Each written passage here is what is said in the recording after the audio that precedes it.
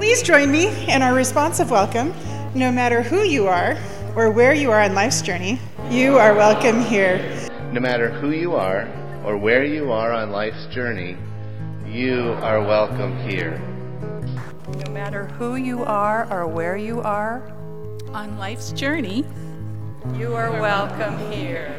And you are wanted and you are valued here. We have stories of faith that connect us. We have stories of faith that connect us, whether you're in Connecticut or Colorado, the United States or Europe or anywhere in the world. This is such a privileged place to sing from, to see your faces as you sing. Once you got over the, are we allowed to sing this now?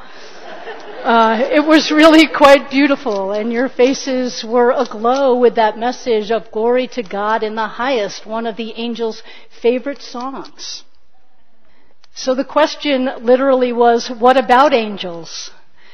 And my favorite part of this sermon series has been sitting with the people who have written down questions and saying, tell me more about your question.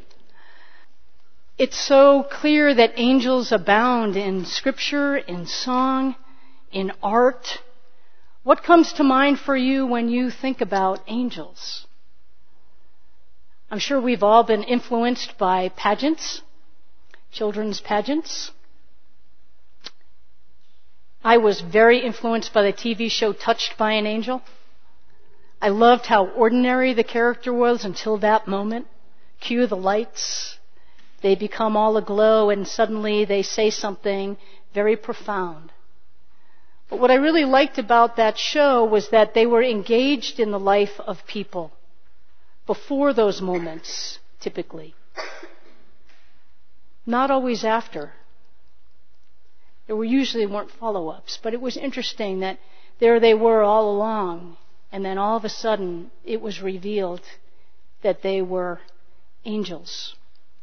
And simply stated, angels are often heavenly beings whose function is to serve God and execute God's will. Now I can rattle that off easily, but please don't confuse that with someone that understands this.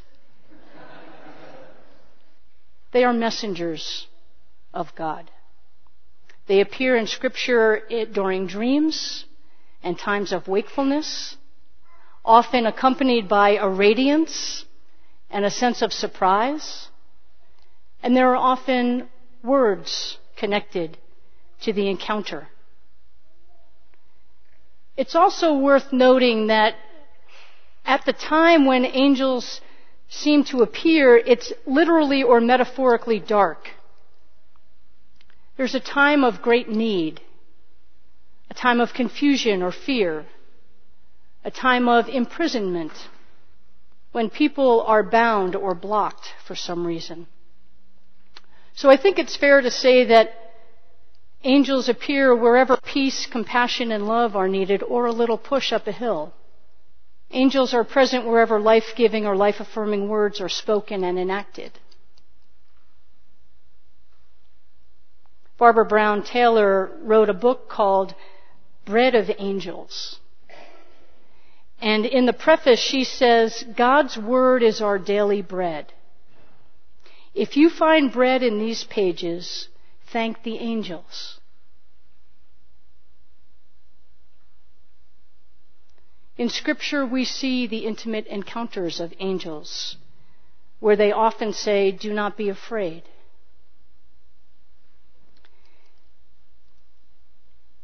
It's the kind of phrase that's easy to cast off lightly. But if you've ever been with someone who truly is afraid, and you've looked them in the eye and said, do not be afraid, then you might have even repeated it. Do not be afraid. Even when I do that in my own imagination, I can bring myself to tears, imagining someone saying that to me and allowing it to sink in. The shepherds were tending their flocks by night when the angels appeared. Jesus was in the wilderness being tempted by the devil, and the angels were tending to his needs.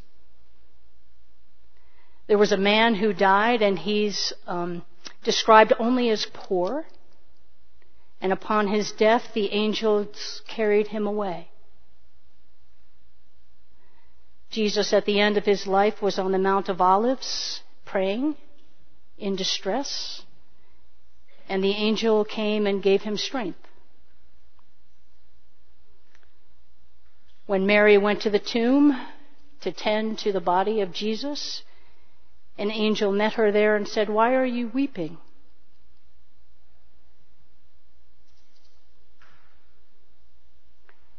And then the angels also at the tomb proclaiming that there is life beyond death. He's not here. He's risen like he told you. Or the apostles in the book of Acts who were released from prison and charged by the angels to continue teaching. Tell them everything about Jesus' life. Tell them everything. That had been why they were locked up, because they were doing just that. So those are just some of the examples in Scripture. There's over 300. And there's way more if you just count the times where it talks about dreams, but it's not noted that an angel was speaking. But there's also Scripture in action. Maybe you thought about the angel initiative of the city of Longmont. Maybe that came to your mind. Connecting people with addictions to treatment programs and facilities, where the angels are the word they use for the volunteers. It's beautiful. There was another angel initiative several years earlier.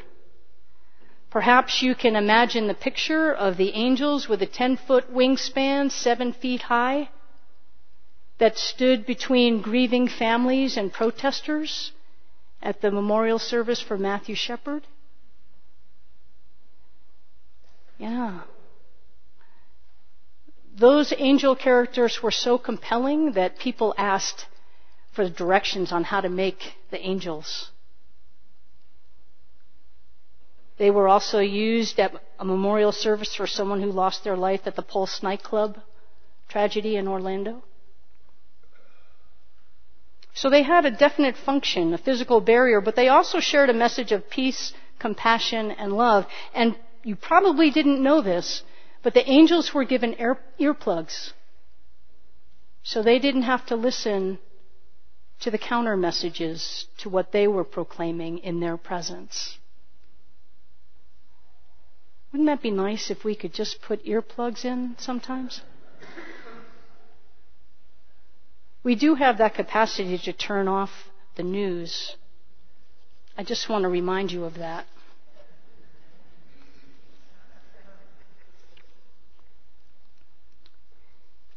So I love this question because it allows us to contemplate an element of the sacred. You know, we get caught up into what we can understand and what we can prove, what we can read about. And we can read about this and we can try to understand it, but there's an element to this that I'm grateful for is beyond my understanding. And it has taken me decades to let go of a desire to understand many things. But that has turned out to be a gift. To let go of the understanding and open up to the experience. It's these holy ground places where, you know, the angel says, take off your shoes. Or be still. And as holy messengers, angels carry with them an element of the one they work for. I wonder what the training is like.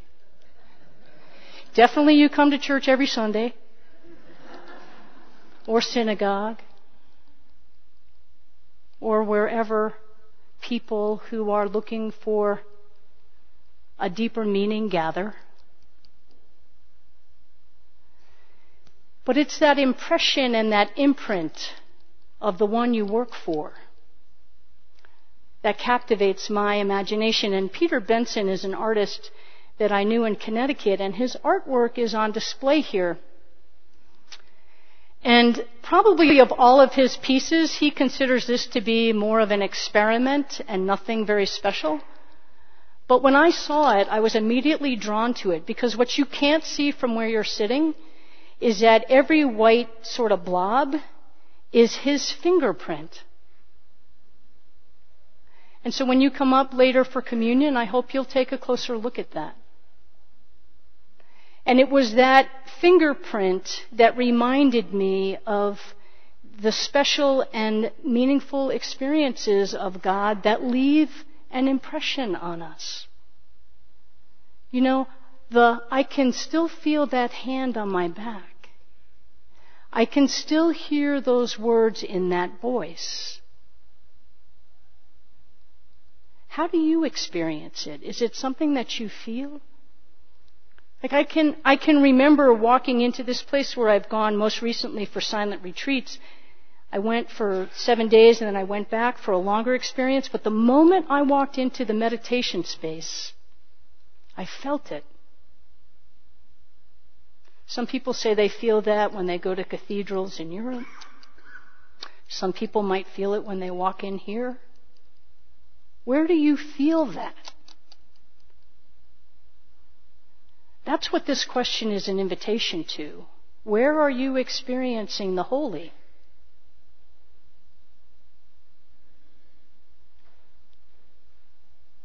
Listen to this scripture passage from the letter to the Hebrews.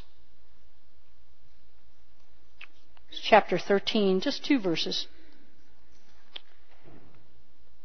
Let mutual love continue. Do not neglect to show hospitality to strangers, for by doing that, some have entertained angels without knowing it. So really, the first thing we should do on Sunday morning is turn to each other and say, "Are you an angel?" No, you laugh, but are you? Are you an angel? I see some visitors. Are you angels? If so, what's your message for us?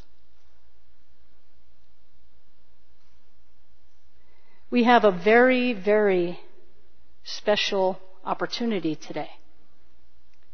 We're going to be painting the CE hallway. And when I hear about, not us, don't worry, when I hear about painting projects, I always think about an opportunity to make an impression in the space before it's covered with new paint. Because like God's impression, it's an impression that can affect the energy or the feel or the presence of God. And so, literally, we're going to invite one group to leave the sanctuary and to go into that hallway with pencils and Amelia. And you are going to write messages on the wall. What would God want people to know or to hear? What are the messages of angels that you have heard or that have been spoken to you? Now, you might find that like, come on, seriously? Yes. What are the words that have been spoken to you that have allayed your fear and anxiety? Even if it was just for a moment. What are those words? Or perhaps the words that have opened up courage and compassion within you. What are those words? I have noticed that the more intimate we are in sharing those words, the more universally they apply. Those very intimate messages or words, however they've been shared with you in a dream, in an interaction with the person beside you, with someone that you only met once, even with a truck that bumps you from the back just right.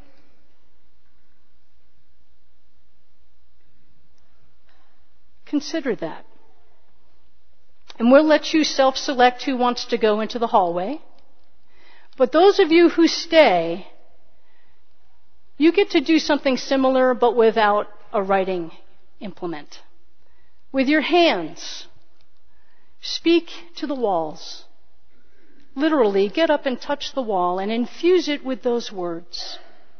Same thing with the pews. That all who enter, who are in need and attentive to the workings of the Holy Spirit, God's messengers, the energy of life, that it might reach them.